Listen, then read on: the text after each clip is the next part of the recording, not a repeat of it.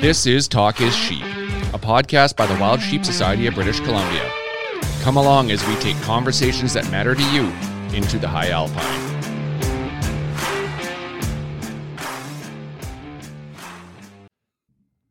Well, good day, Greg. Here we are, Talk is Sheep, episode number 109, and we're at the Super Bowl of frickin' wild sheep, like Sheep Week. Amazing, eh? Yeah, that was it was good to be back in person and have the full show. And last year was a little bit watered down, and the year before that was canceled. So it's good to see all those faces and let loose a little bit for a week. Well, lots of energy too, right? And everything's buzzing, the floor is buzzing, and really cool that we're actually able to record these ones at Sheep Week in person. And this is a first for us; we've never done it before, so. Look for some feedback on that from our listeners. If it's good, bad, or indifferent, and if it's good, we'll try and do more of it. And if it's bad, well, probably won't do it anymore. Yeah, you got 4 bad ones to listen to. So. Yeah, pretty cool. It was fun doing a Sheep Week. There's just so much energy, and people were coming by checking it out, and we were recording, and yeah, it was just a lot of fun. I really enjoyed doing it. So yeah, definitely added a little bit of flavor to things, and hopefully the noise in the background is not too bad and people can feel the energy that we were living. Yeah, and what a good show. I think massive records broken on a lot of stuff. These tags have been going at all-time highs, a number of them. What did the BC tag end up going for, Greg? It was 270,000. So what's that? Wow. It's like 360 Canadian. It was a good chunk of change. Yeah, it's fantastic. It wasn't a record, but it wasn't far off it. And we seen Alberta break their record. They blew it out of the water there. And they had their Minister of Forestry down there. And really cool that he was there to promote it. And they did a thing where you could shoot a ram 365 days a year. You can shoot, basically, it was an unlimited number of days you could shoot it for a year. Yeah, and even in their, I guess they have some bow-only zones, and you can use a rifle there if you wanted to as well. So it just added to the price for them. I did phenomenal. Yeah, so good to see that people are thinking outside the box, and there's governments out there that are trying to do the right thing and raise some money for wildlife and conservation. And yeah, so just a great Sheep Week, lots of great memories, great vibes, and this was a great podcast.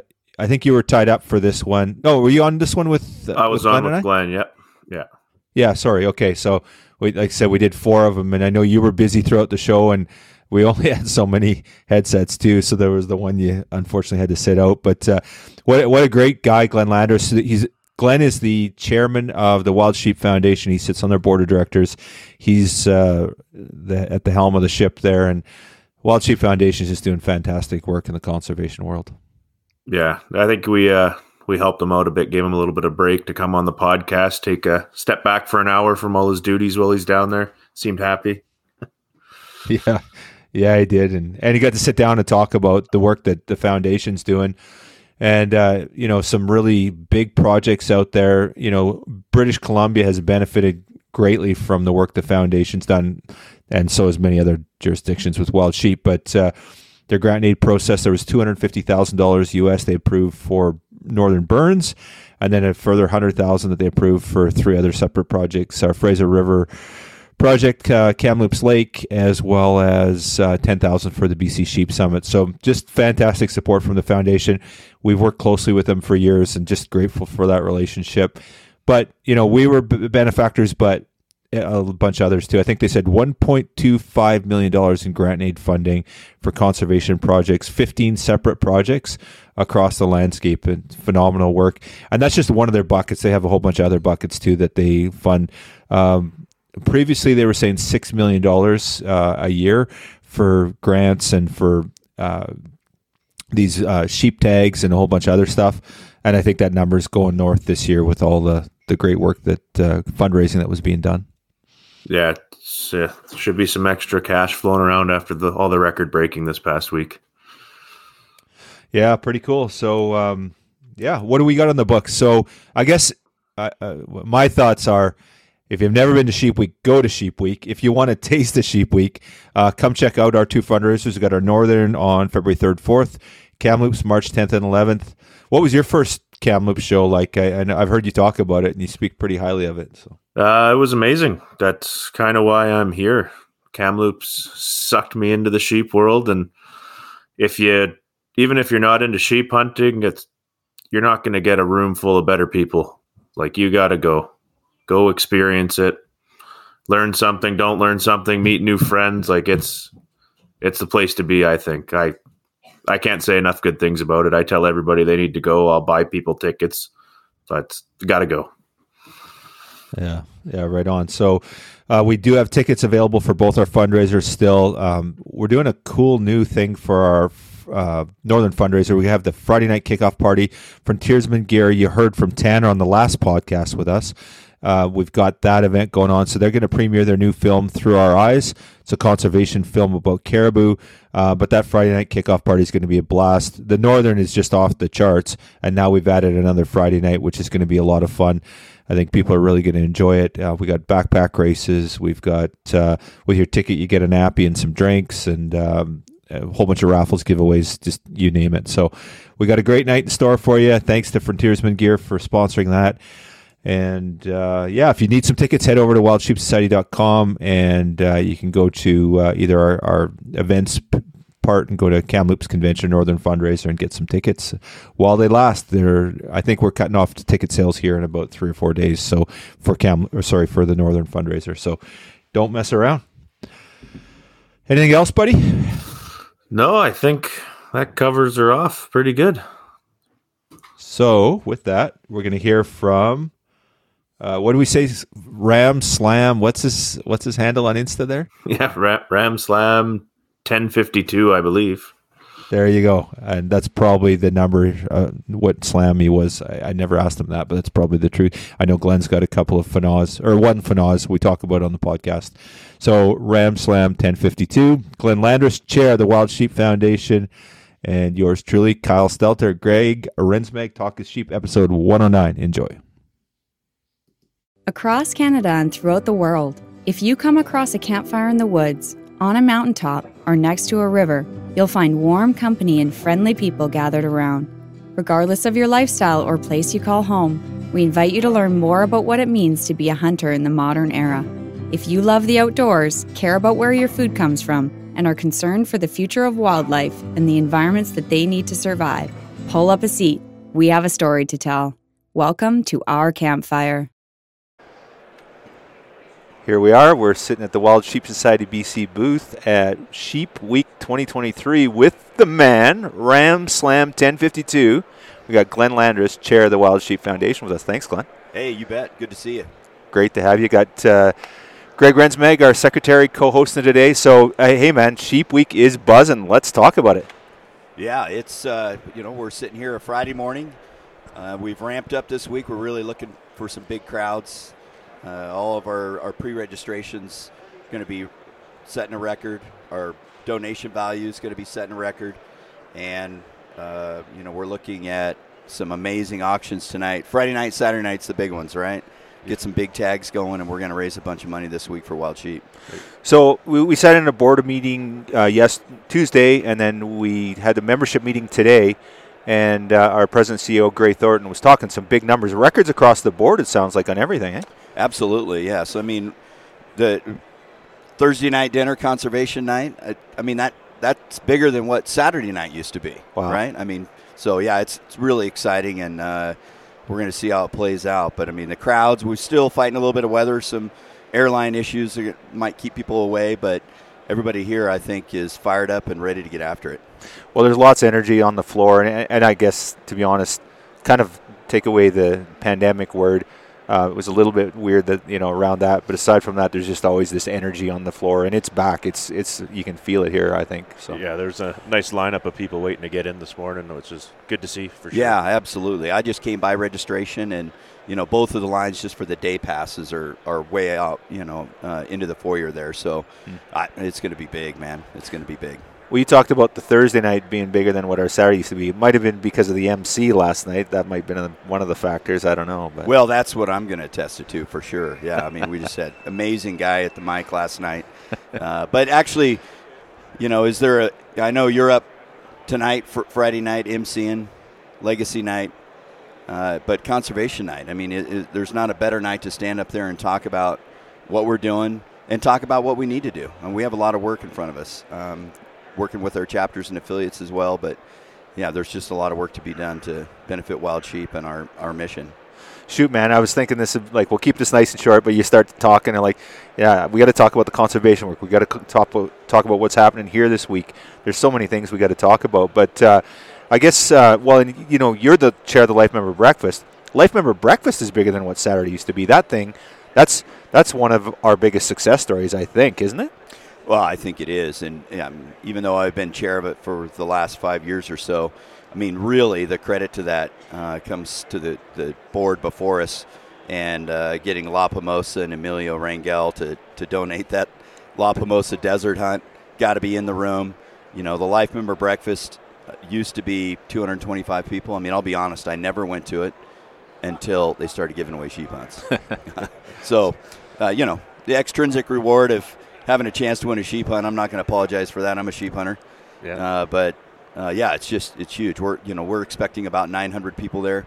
Amazing keynote speaker. We have retired Colonel Charles Hartford, and he's going to talk about some prisoner of war excursions that he's had. And in addition, he's a sheep hunter. I mean, he took his first ram. It was kicked out of the Lesson 1 club with the ram he harvested this fall in the Yukon. So a hero, already a life member of Wild Sheep, and a sheep hunter. So he's going to put on an amazing presentation for us. You know, that's the one event we reach out to our membership to help underwrite. Yeah. And we have the patron sponsor program for $1,000. You can help underwrite that. Does give you another chance into that La Pomosa drawing. And we had 70 people come forward. So we had 70,000 help underwrite that event. Oh, wow. That's incredible. Absolutely. So, yeah, I mean, it's just going to be – we have an amazing couple of raffles that we have going when people come in the door. Our hat raffles – last year, what was it, Kyle? We sold 500 hats in 18 minutes or something like that. It was 23 minutes. 23 minutes. Pandemonium at the front. Yes, yeah. So we have that again. So, you know, fully donated, Sitka gear, Cryptic, Stone Glacier, Kuyu, Barney Sports Chalet. So $50 for a hat, and then it gets you into a respective $1,000 floor credit drawing when you come in the door. But, yeah, so before people even have a chance to get their bacon and eggs, you know, we've sold over $20,000 worth of hats, you know, that's going to go to our mission. So, and new this year, we're going to give away a Weatherby Thinhorn edition rifle. So $100 a ticket. We're going to sell 200 of those, another $20,000. That's a sweet setup, man. And it's not even off the assembly line. Like whoever wins it, it's going to be the first one out there, isn't it? Yes. Yeah, for sure. Yeah, really we're going to have one there to show off, to sell tickets, but then it'll get shipped direct to them. Yeah, very cool. Yeah, cool raffle, and you know your leadership on that is really cool. And there's a bunch of Sheep Week stuff I probably want to touch on, but let's talk about you. You've come to the helm now. You've been on the board now for I think 6.5 years or 7.5. 6.5, yes. Yeah. So, and I came on the board, and you've kind of mentored me. I've learned so many things from you.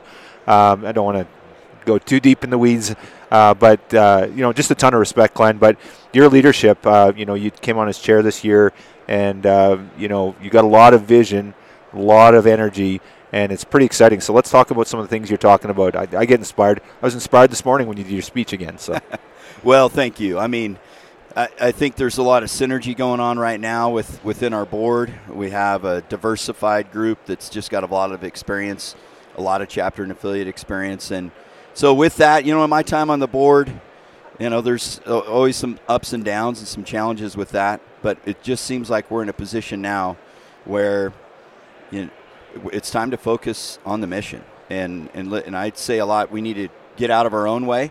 Sometimes we get in our own way. But we just have amazing membership growth, our donors, our exhibitors, our partners in chapters and affiliates, state agencies, et cetera. There's no excuse, right? I mean, we're really proud of what we do, but at the same time, we have a lot of work in front of us. And so, you know, let's raise some money. And as I said last night, you know, the Sheep Week doesn't end Saturday night. It really begins. Our work begins after this Sheep Week is over with, and we can really start focusing on our next grant and aid cycle and mission funding. So, right on. So with the foundation, with the boards, when I've been involved with different not-for-profits, you get a new chairman and there's kind of a change in direction, or they put their stamp on things, right? Not, obviously don't take the organization in a totally different direction. So, you've mentioned some of the stuff that's front of mind for you. What are some of those things for our listeners that you could share with us? Yeah, you bet. First and foremost, we have to do a better job telling our story. I mean, if people don't know, if our members or the public, if they don't know where we're spending their money, that's on us. It's not on them. We have to tell our message better. We have to have better messaging across all platforms. And when we do a better job of that, and I'm going to pat you guys on the back, Wild Sheep Society BC, I think you guys do a tremendous job. And then, that just snowballs. You're going to get more support. So telling our story better, figuring out better ways to do that, and like I said, across all platforms, and that makes everybody's job easier. I'll use the example we were just talking about, patron sponsors for the Life Member Breakfast. If we can show our membership and, potential membership what that $1,000 can do, why can't we have 100 patron sponsors, right? Yeah. So we have to tell our story. I think, just thinking big, let's look out on the horizon. I like to talk about, get to that 30,000 foot view, figure out where we need to go, and then what it's going to take to get there, and then just make it happen. I mean, I'm an action oriented kind of guy. I probably would make a terrible biologist because, there's a place for studies, but then there's a time for action, and so we're excited about that. So awesome. I think that's my top priority that I talk a lot about. Right on. So you've kind of had a mantra or a slogan or a saying that you've been using when you came on as chair. So you share that with us today, or are you going to be PG? Oh, no. Do we have the beep ready so you can beep over? You're good here. We'll put the explicit little checkbox on. That's great. Yes, do epic shit.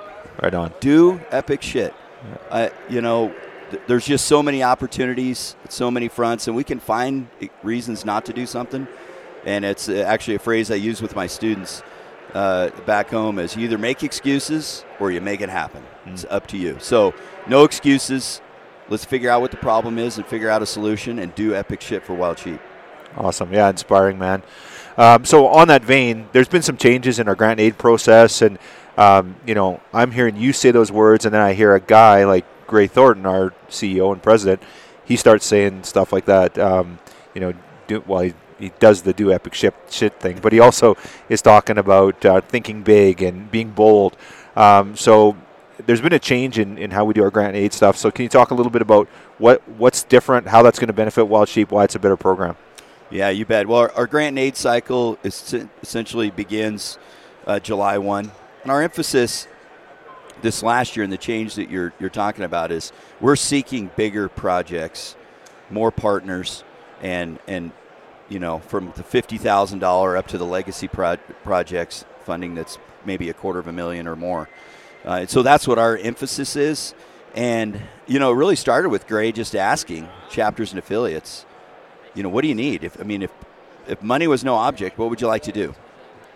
I'm a little embarrassed that it was in 2022 before that question was asked, and maybe not 2010 or 2000 or 1990 or something, but the response has been fantastic. And our chapters and affiliates, and as Gray has said, like they're the boots on the ground, right? Wild Sheep Foundation doesn't have a state, right? Obviously we're based in Montana, but still we rely on our local chapters and affiliates to be developing relationships with their game agencies so that they can be active in terms of pursuing projects, et cetera. So let's be proactive. Let's not just sit back and wait. Let's get out and ask, what would you do if you had, if money was no object? And the results have been fantastic. We had requests, I believe it was just over 1.8 million in requests in 2022. We funded 1.22. We just added, that's a little bit bigger, we just added $25,000 at our board meeting on Tuesday, approving $25,000 in a matching funding with Yukon Outfitters Association for wolf harvest. So, but yeah, let's just be proactive. and get those big projects. Then maybe some of the smaller ones we'll kick back to a chapter and affiliate that's looking for something that's maybe more in their price range, and then we can take, a commitment like we did it in Nebraska. We took $50,000 seed money to help with their trap and transplant and test and remove. And, we challenge our chapters and affiliates, and we turn that into $160,000. Yeah. And, I mean, that's meaningful money. And you're going to get some stuff done with that. So, so anyway, we're excited. We'll see what year 2 brings. I really think this thing is going to snowball, and I think it's going to put a lot of pressure on our board of directors and staff to make sure that we're coming out of Sheep Week with our wallet full of money, ready to spend and support the agencies and the chapters and affiliates that are out there doing the work. Awesome. Yeah, really inspiring. And, I'm really excited about this new direction. So you talked about these bigger projects, these legacy projects. What are some of the examples? Where's this money going? Who are we working with? What does that look like for Wild Sheep, and where's that money going? Yeah, that's a great question. Well, the $1.22 million is actually would be 15 different projects. So, I mean, that, do some basic math. We're averaging, that's about $100,000 a pop. Mm-hmm. But, they're in U.S., Canada, and Mexico. I mean, just a few. We're going to ship $250,000 up to you guys in BC to do a big burn. Just over $250,000 for that. I think we're on the hook for $100,000 to support the additional years of your Fraser River project. So there's $350,000 going up to our friends in BC. That's phenomenal. Gray's talked about this in the past. More money's gone to BC than any other jurisdiction in the world. Over the years, right? And phenomenal support, and it's incredible. And there's tons of worthy projects, and it's phenomenal that the support there. But I know one you're passionate about is this ION initiative. So tell me a little bit more about that one. Yeah, that's a new initiative we have with Idaho, Nevada, and Oregon. They share some California bighorn herds along their borders, and they're not doing very well. And so, I really think it's a reflection of the success of the Hell's Canyon initiative with Idaho, Oregon, and Washington, and what's been going on there for about 27, 28 years. And so now they're bringing the players together in that California bighorn area to get some projects done and lined out. I think they're going to start with some captures and get some radio collars out there so they can figure out exactly what the population is. They'll do some sampling for disease, etc. But just a great example of what collaboration and relationships can do to benefit wild sheep. If those 3 states have been managing their herds really independently and just have been kind of spinning their wheels. So now they come together, and I know they had a big meeting here this week. I wasn't able to attend, but another exciting example of what we can do if we collaborate. Yeah. So, my understanding is you cut your teeth in the not-for-profit world through Washington Wild Sheep, right? That was your first not-for-profit gig, right? And, right. Rose to the ranks, president, and then came to national. And so that Hell's Canyon is that's a passionate project, and you were probably involved in that in the early days, I would imagine, eh?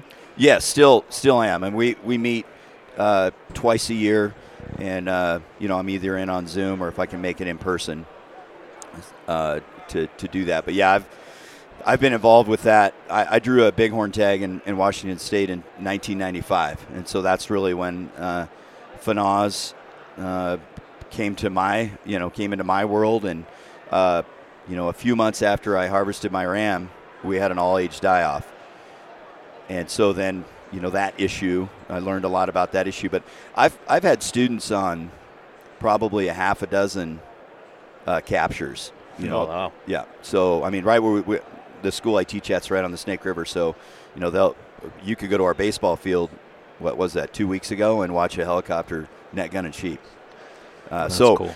It's just a great way to get involved. And again, you have the state agencies, you have the federal agencies, the land, U.S. Forest Service, BLM, et cetera, and then tribes. And you have them all at the table, and they've, it's been just unbelievably successful.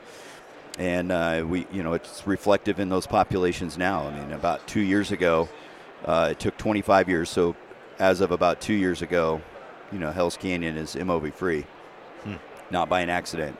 A lot of money and a lot of hard work put into that. So that was on the backs of test and remove mainly, or was there other stuff they were doing there to deal with the disease issue? How did they get around that? Yeah, the test and remove. So that's where I don't know if there was other research entities that I'm sure were doing things as well, but they picked a few herds as their controls, and then, and a couple other herds where they went in and they captured those ewes, I think 3 times over 2 years, and if they were positive twice, they were removed. And they're not always successful, and I think you're seeing that, right? You've had some ups and downs with the Fraser River, but all in all, I mean, if you keep modifying and adapting and being better at that, I think the overall success of it is going to be amazing. So when we're seeing that, our lamb survival in the meeting that we were at last month, the lamb survival in the Hell's Canyon herds up north, there's still one down south that's separate, but that's not doing well. But everything up north is just off the charts. And, if you have good lamb survival, I mean, it's amazing that, your population, might double in, 5-6 years if you can have 50%, 60% lamb survival through the winter. So that's pretty precipitous climb, and all of a sudden there's a lot more sheep out there and a lot more hunting opportunities as well. Well, it must be inspiring for you. Greg's been involved with the Fraser River Project. He heads up our lamb counts every year and every spring. And, the thought of the Fraser River coming back to 2,500 or 3,000 sheep or whatever from the 800 now, or what it was a few years ago, pretty exciting, eh? Oh, yeah, it's definitely, getting out there, doing the counts, and then people get excited when they see a big ram. Well, now you see the lambs after the winter, and that's where we're getting excited. We're starting to see good recruitment numbers in some areas, and we're going to continue doing that work. We'll be capturing sometime within the next month here. We'll be back up there with a drop net and volunteer opportunity for folks to get their hands on some sheep. So it's exciting to keep moving forward with that project, and we truly appreciate all the funding you guys have been giving to us for it. It makes our lives a little bit easier, and we can just get our hands on the boots on the ground and get our hands on sheep. And yeah, I think that's great, and you're welcome. And you were talking about, the money going to BC, and again, to compliment Wild Sheep Society of BC and your work, you're putting, some pressure on us. Right. We got to open up our wallet, and I'm really impressed with what you guys do on all fronts. You're engaged politically, you're engaged, and we're talking about habitat, we're talking about disease, burns, predator. It takes all of that, right? Mm-hmm. There's no silver bullet. Mm-hmm. Yeah, well said. Yeah, we've been talking a little bit about that lately too, for sure. I was going to ask you about. Interesting. I was talking to the Wild Sheep Foundation Secretary Larry Jacobs, and he said they're doing so well in Hell's Canyon now. They want to start sending sheep up north, and he talked to us and said, are there opportunities up there? Because they've been so successful with the test and remove that now they're looking at maybe having to do some ewe hunts and stuff, and they might as well start moving sheep around if we can do it, right? So, I don't know how that's going to work out for us. We in BC have sent sheep all down the west coast of the U.S., right, to multiple states. So, and now we're the ones hurting. So it's typical of our wild sheep family. We are a family, right? We're just always supporting each other, and this is just another classic example. Well, I would be thrilled to send some sheep back to British Columbia. As you said, you've sent them all over the western U.S., including Washington State. And in fact, the town where I live in, that herd that's right there, the state had done a couple of small transplants, say in the early 90s, late 80s, early 90s, that really didn't go anywhere. But in 1997, we got 11 or 12 sheep from Spence's Bridge. And that's when that herd took off. And, that I had students on that release. That was pretty cool way back when. And that herd took off, did really well, ended up, with a little MOV here within the last 6 or 7 years. So we don't have it open for hunting. But, 2012, 2010, our state record was taken out of there. And again, that came from the catalyst there was Spence's Bridge. So thank you, British Columbia, and we'd love to pay it back. Awesome. Okay, so I'm going to segue just for a minute. I wasn't going to do this till the end, but so Washington's killing some giant sheep these days. Like new state record 3 years ago. 3 years ago? 2 years. Yeah, 2 years ago. 2020. And Bailey and Landris, your guide outfitting company's been a big part of that. You guys, I think, have been guiding these giants. So let's talk about the quality of sheep that you guys are growing in Washington State right now. Yeah, you bet. And it's reflective on the health and improvement of herd health, throughout our state. We have some issues with our California bighorns that we're trying to clean up, and one of the projects that WSF is funding is some test to remove in the central part of the state. But yeah, as a side gig, I make my house payment with a teaching job, but Brian Bailey and I, we have our own guiding business, and we had some great clients this year. A couple of really nice California bighorns, one grossed 175. The archery one hasn't been officially scored yet, but it'll be 173, 174. Wow. Just a tremendous ram. Both of those old rams. One of them was 10 and one of them was 11. Wow. So awesome. It's pretty awesome. And our hunter, he told us that he harvested the third biggest ram from the group, but it was an 11-year-old. Wow. He's like, the biggest one was a younger one. He said, I couldn't shoot it. I want the 11-year-old. Hats off to that gentleman. Yeah, absolutely. Yeah. That's hard to do, man. Like yeah. that. Yeah, but huge. Hopefully he goes back and gets an opportunity next year. Yeah, that's right. Well, we'll see tonight. Yeah. He'll have another chance at the tag tonight. Oh, is he in the building bidding on the tag tonight? Oh, yeah. awesome. So, and then we had we have limited Rocky Mountain Bighorn opportunities, but we have a Washington State Rocky Mountain Bighorn raffle, and we had that hunter this year, and that's one that we hunt out of my house there. I live in the southeastern corner of the state where they are, and that was a really special hunt. I've been fortunate to be on some amazing hunts, but this gentleman had never hunted sheep before, and got into the application game maybe 3 years ago, and I would say he's probably my age, around 50 or so. And so, man, about you British Columbia guys really can't relate to this, but when you start into the sheep world applying at age 50, it's a tough go. Yeah. That's going to be a tough one. But anyway, you have your name in the hat, and he draws it. And the cool thing is the first day that I talked to him, he won it that morning and then called me that evening. And in that span, he'd already mailed a check to Washington Wild Sheep to join as a life member. Awesome. And he'd went on WSF's website and joined as a life member of WSF as well. So beautiful. I brought a buddy out with him, and we waited and did that hunt in the rut. And we had a ram that we've been watching grow up, and we turned him up. And once Ryan saw that one, we had to turn his ammo back over to him. So we had to hide it for a few days, because every good ram we looked at, he was like, "Oh, that one will work. That one will work. Nope. We gotta find another one." So, yeah. So anyway, we just had that ram officially scored last week. Grossed 185 and 5/8 and netted 184 and 6. It's a giant. Yeah. Awesome. Yeah, good one. So what's the state record? What did that one end up scoring? It netted 202 and 4/8. Wow. Official, yeah. Yeah. So what do you credit it to? Like, obviously healthy herds, disease, you guys have sorted that out. And has there been habitat work, like a lot of good forage for them? What's the key takeaway? I think that's it. There's been nothing intentional for habitat work, but the canyon was really emptied out in 1995, 96, 97. So habitat forage has been way underutilized. And so now that we have some lambs that are surviving, they've got just amazing feed. And typically mild winters, they can usually get a bite of green grass, 355 days out of the year. That helps. That helps, yeah. So, yeah.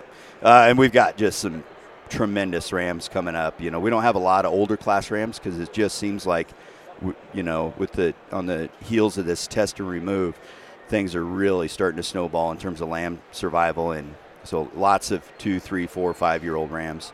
So it's exciting. We're hoping to add some more draw tags, and nice. I spoke a lot with the gentleman that drew one of our draw tags. He's 79 years old, been applying in Washington for 36 years or something. And he took a great 9-year-old ram this fall as well. So, very cool. Yeah. Well, we had that membership meeting this morning, and it was interesting. I think it was Terry Myers from Colorado stood up and talked about some of the work they're doing there, and they're seeing huge recruitment. Now there's more sheep tags out there, and so the work we're doing in these different areas. And Wild Sheep Foundation, chapter and affiliates, it's making a difference, and it's creating new opportunities for new hunters, and pretty exciting and inspiring work, really. Yeah, absolutely. That was great. And we had a few other reports from other chapters and affiliates. And the nice thing was the spontaneous cheer when they finished their report. I mean, we're all rooting for each other. Yeah. Right? I mean, I'm probably never going to hunt sheep in Colorado. Yeah. But it's just so exciting. And, again, that's just the strength of our chapters and affiliates. Yeah, great collaboration. And, yeah, truly the whole family thing we always talk about. But I feel it's pretty real, and I've never felt that with any other organization I've been a part of. And like Craig was talking about that on the podcast yesterday. He's like, yeah, once I showed up in the sheep world, it was like, okay, this is home. This is where I want to be, right? Yeah. So it's neat being a part. You talk to all these folks in the show right now, and it's hard to find someone that's just a life member of one chapter. Everybody seems to have 1, 2, 3, multiple chapters. There's people who are trying to be a life member of every chapter and affiliate. Like, it's an incredible feeling. It's definitely a family, big family. Absolutely, and I want to give kudos to Gray Thornton on that. We're going to be up to what, chapter and affiliate number 14 maybe? I should know. I'm in charge of that, but I don't know the number, to be honest with you. I was fortunate to be at the first one. Is that right? Yeah, and we flew into Cody, so whatever that was, a dozen or 14 or 15 years ago, and at that meeting, and there was maybe 20 of us, and the chapter and affiliate summit looks a little bit differently. That was a lot more round table, and Gray, dropped the phrase "one tent, one campfire," and that's really where that was spawned. And you see it today. You're right. I mean, to me, life members, it's some kind of addiction, right? It's like, I've got one, I got to have a second one, and then I got to have a third and fourth, and it's great. And just to support, like, hey, what do you guys have going for raffles? When's your banquet? And we just have this contingency, right, that's moving around, supporting each other. And, I just think it's critical we keep that going. And I think the way we do that, it goes right back to my, main focus as chair, is telling our story. Right. Yeah. I mean, if we can show off what we're doing and, share those successes and share the failures. Like I said, it's not necessarily about what we're doing, but it's about what we're not doing and what we need to do. Yeah, it's cool. Well, it's interesting. You mentioned Nebraska, 160,000 raised there in a matter of 25 minutes. And then the previous year, and this was a big one for me, and I know you were passionate about it, but it was Nevada, and we had all these bighorns. They were desert bighorns. They were running out of water. They were dying of thirst and dehydration. What's the word you use? They were dying because they couldn't get water. And what did we raise there? It was like 85,000 in a matter of a few minutes. And we literally saved thousands of sheep on that. I think the final tally on that was just over 182,000. Oh, that's right. It was 180. That's right. And I mean, kudos to the fraternity in Nevada and all the water work they do. And I mean, I'll never forget, Clint Bentley, who's been around this for a long, long time, standing before our group, and talking about it's literally life or death for these desert bighorn sheep and the severe drought that they've had. And, in 10 minutes we had 150,000. And then, as some representatives had to go back to their chapter and affiliate and get official support. And then we had some other come in. And, it was just inspiring. I mean, Clint stood up there. I'll never forget this because, to me, he reminds me of my grandfather, just tough as nails, probably hasn't, shed a tear his entire life. And he stood up there and watched that happen. And the tears were welling up in his eyes. And it was unbelievable. I'll never forget that. Yeah, it's inspiring. And, we've talked about this at our board level is that, we sent money down to that. And we were the ones that didn't commit it originally because we weren't here. We couldn't get – I think that was in Lewiston, wasn't it? Yeah, it was. Yeah. And I'm still sick about missing that because we had the board meeting at your place, which sounds like I really missed out. But I won't go into details, Wayne. But that's I think we sent $10,000 down to it. Our mission is to look after the wild sheep of BC.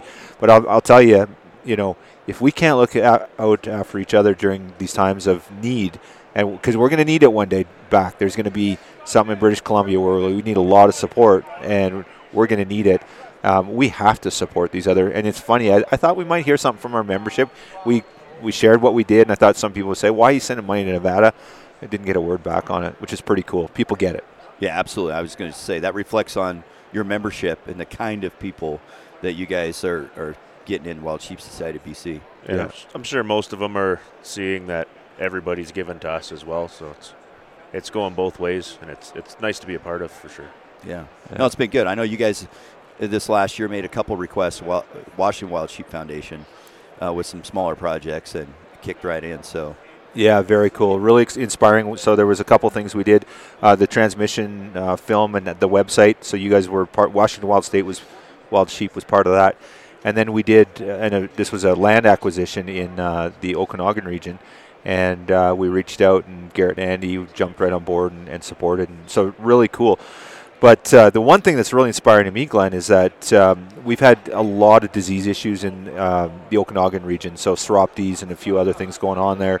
And we're seeing declines in sheep, but they're cross-border sheep with Washington State. So we've reached out to you guys, and every time we reach out, you're like, yeah, we're on board. Our state agents talk to their state agents, and they're like, we don't have capacity. This year they're telling us they have capacity, and that's really inspiring because you had 3 people at the table wanting to do something, and the other group just wasn't quite ready. They just busy with other stuff. Now they're ready. So I think some really cool things are going to come out of that. Yeah, that's exciting. And we both have our respective fundraiser banquets in March, and so I think that's going to be a great story to share as we lead into that and generate some support. Very cool.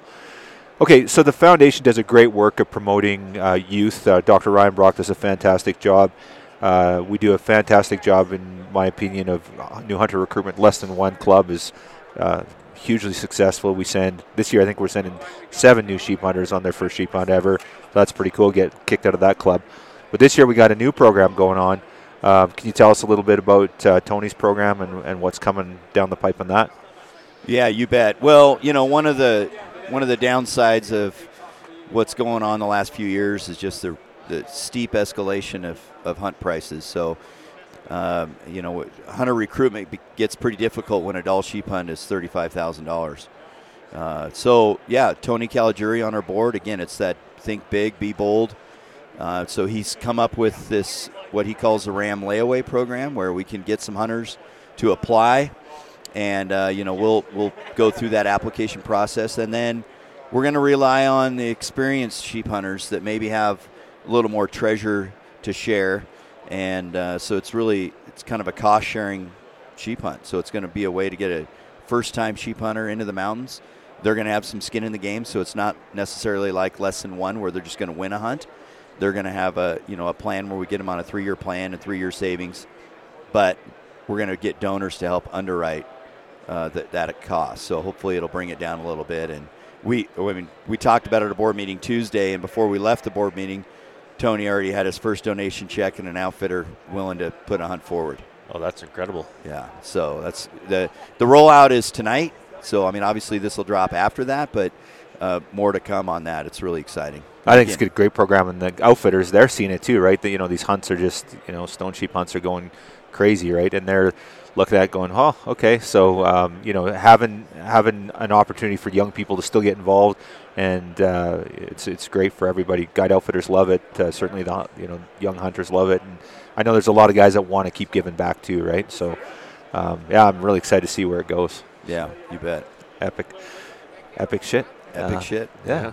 Okay, cool. So you yourself, we've talked a little bit of sheep hunting. Last time we had to get in school. There's no school bells going off, but we are live at Sheep Week, so there's some noise in the background, which is cool. We wanted to have that effect. We could have recorded this in the hotel room, but the floor is buzzing. It's fun to be here. But for you, Glenn, you've got I think you've got 1 FNAWS, right? And you're well on your way to a second. Where do we sit with that? What do you got left to do there? Oh, I have a lot left to do.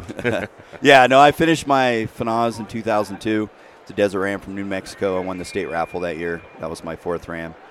Since then, I've taken another BC stone, a couple of Fannons from the Yukon, and a Dall from the Yukon. So I've got 2 Dalls, 2 Fannons, 2 stones, 1 Rocky, 1 desert. So I don't know how that shakes out for additional FNAWS, but I think you're pretty close, man. Yeah, I need another bighorn and another desert would be 2. Cool. But yeah, the thin horns for me are so addicting. I love that country. And the first time I was on your podcast, I talked about it. Every day that I've been in British Columbia, Alaska, the Yukon hunting, I'm sitting there asking myself, saying to myself, I can't believe I'm here. Yeah. I can't believe I'm sitting here looking at this, hunting sheep. So yeah, that country humbles you when you're out there. Yeah, it's amazing. Yeah, it's beautiful. So I don't have a sheep hunt on the books yet, but I need to. I mean, that's critical to my weight loss program. I got to get a sheep hunt book. So I'm like, okay, now I cut a little weight, go get in shape, do a little more extra hiking. So I'm ready to do that. I just haven't decided what it's going to be. Well, and my understanding is you just quite often you go up north, and there's a couple outfitters that you hunted with, and then you go and help them out in camp, and just to be in the mountains too, right? So any of that on the horizon? I know you're super busy as chair, right? As chairman, and I think last year you kind of wanted to do that. You were even talking about coming up to Jurassic, but you've poured your heart and soul into this position, and it shows. Well, thank you. Yeah, no, I do plan on going up to the Yukon this summer. There's some, outfit I think is going to change hands, and I said I'd come up and help mow airstrips and fix cabins. And I don't have any skills, but I'm out of school in the summer, so I got to have something. So I won't hunt this summer. I'm just going to go up and enjoy the Yukon and take my dog and go hang out up there and help him out for a few weeks. So I hope that happens. So I'll be radio silent, Mr. Vice Chair, and I'll turn the gavel over to you so you can do the dirty work while I'm gone. Oh, cool. So changing hands of outfits. Do you want to announce it on the podcast, or should we get Wayne on to do it? No, I'm not ready to announce it just yet. I need to make sure that they've signed on the dotted line. But it's pretty exciting. Yeah, there's a bit of an inside story there, I think. Yeah. But anyway, cool. So for you, let's talk a little bit about your experience. You're obviously a very experienced mountain hunter. You had that first, I think it was a New Mexico bighorn that you killed on a $20 raffle tag or something like that. So talk about today. Has it changed for you? What's important to you? You as a new sheep hunter versus an older sheep hunter. Is it different for you now? I mean, that's a tough question. That's it.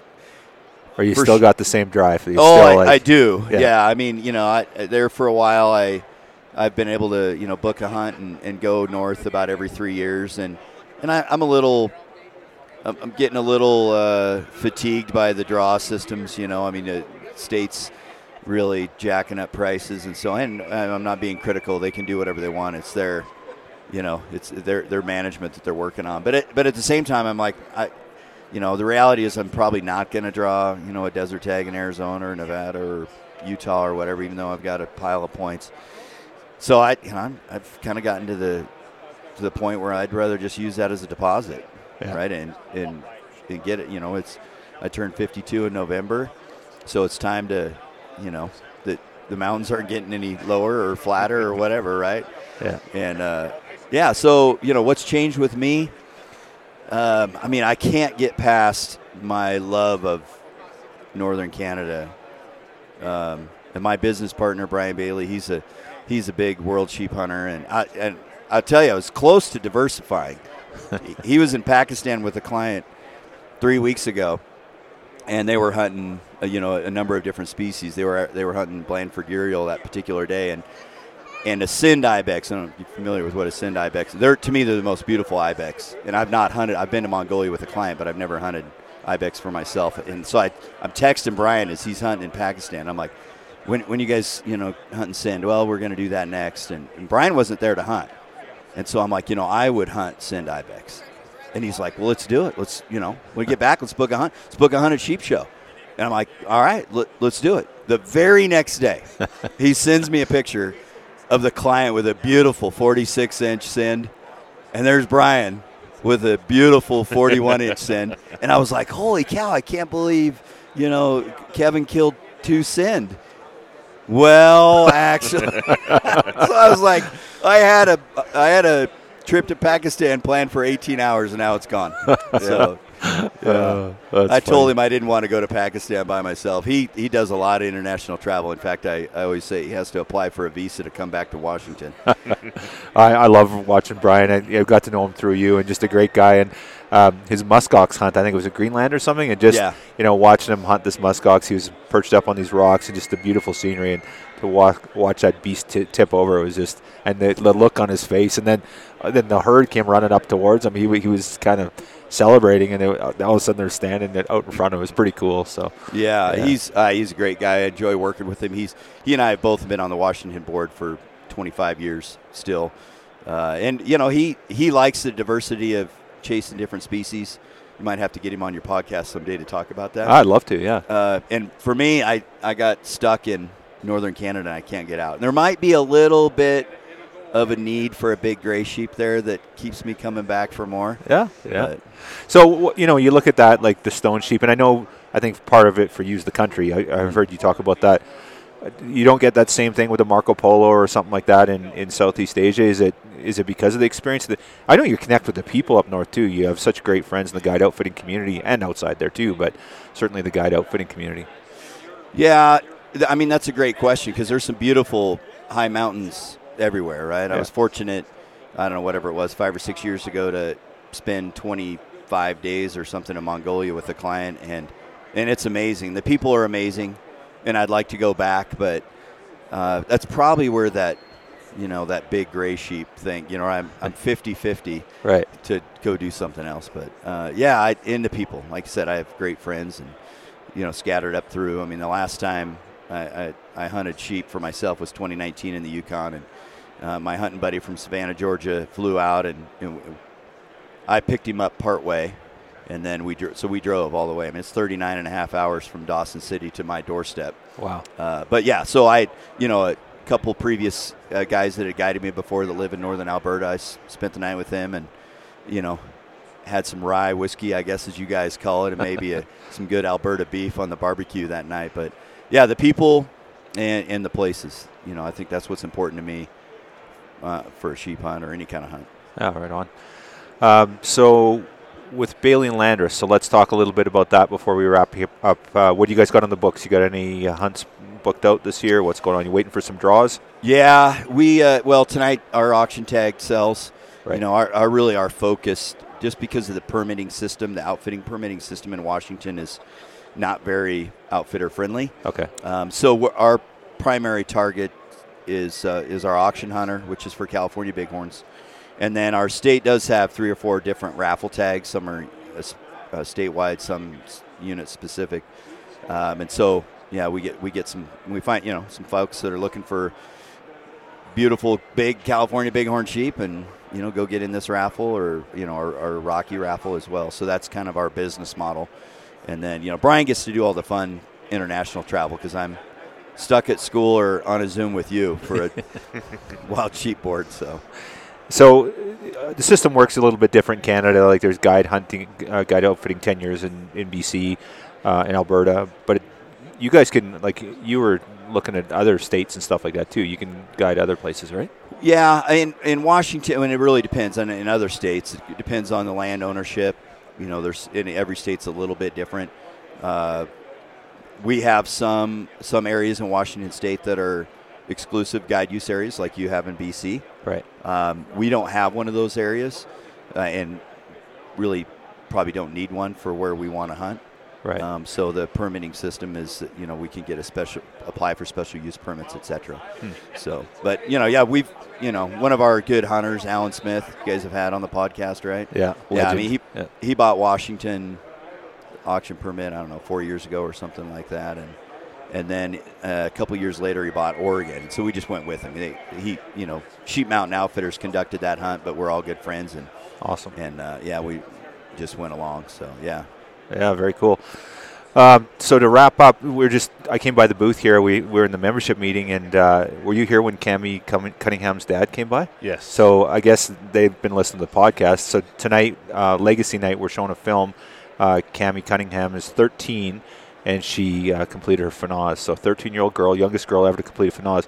From what I understand, she actually had 3 of the sheep at 10, and then COVID messed it up. So she ended up having to wait 3 years. She would have had her FNAWS at 10 or 11. I don't know the exact numbers, but 2-3 years earlier. Anyway, I guess they listen to the podcast, or at least her dad does, it sounds like. And so it sounds like we might be able to get Cammy on the podcast here. And so we're going to see her film tonight. She was at the RAM Awards yesterday. We all seen her get an award there. and just a crazy. I'm not going to ruin it. We're going to listen to her tell the story, but pretty excited about it. So, that's what the Wild Sheep Foundation does. It celebrates people like that, brings us together. We wouldn't hear this story if we didn't have Sheep Week, right? So it's pretty cool that we're all here and able to do this sort of thing. And, just gets me up in the morning, that's for sure, Glenn. So. Yeah. Well, that's exciting. I didn't know. I mean, I saw some of the pictures at the awards yesterday, and obviously this young lady's been getting after it. So yeah, that's exciting that she's going to have a video. Well, and I know with Women Hunt, Renee I think she's on Renee's panel for Women Hunt for Sheep Week, and doing some work with them too. So just that's new hunter recruitment, man, and hitting that. We talked about Women Hunt before on the podcast and stuff. So pretty cool, and just all the way around, it's just a great story. So pretty excited. So future podcasts we'll have to listen out for Cami. But anyway, Glenn, appreciate all you do. Excited to continue to serve with you, and just appreciate all your leadership. Any parting words for Sheep Week or our members out there? Well, I mean, just thank you, I guess. When this drops, Sheep Week will be in a rearview mirror. But as I said, it's not the end, it's the beginning of what we need to do. And I mean, again, I want to say how much I appreciate what Wild Sheep Society of BC is doing. And I mean, you guys are just ramping up and getting after it. And I love the pressure it puts on us. Right. And other chapter and affiliates as well. I mean, we're going to have our spring transition meeting is going to be in Boise in conjunction with the Idaho Wild Sheep Foundation banquet. I've been going to that one for 20 years off and on. And what that banquet has done in the last 5 years and what they're doing, raising money, and what they're doing on the ground is inspiring to all of us. But so lots of those positive examples out there, and we're going to come out of Sheep Week, I think, with a lot of motivation, and we're going to have a chance to meet face to face and rekindle those friendships and meet some new folks that we can collaborate with and do epic shit. Absolutely. Can't say anything more than that. We'll end it there. Well done. Awesome.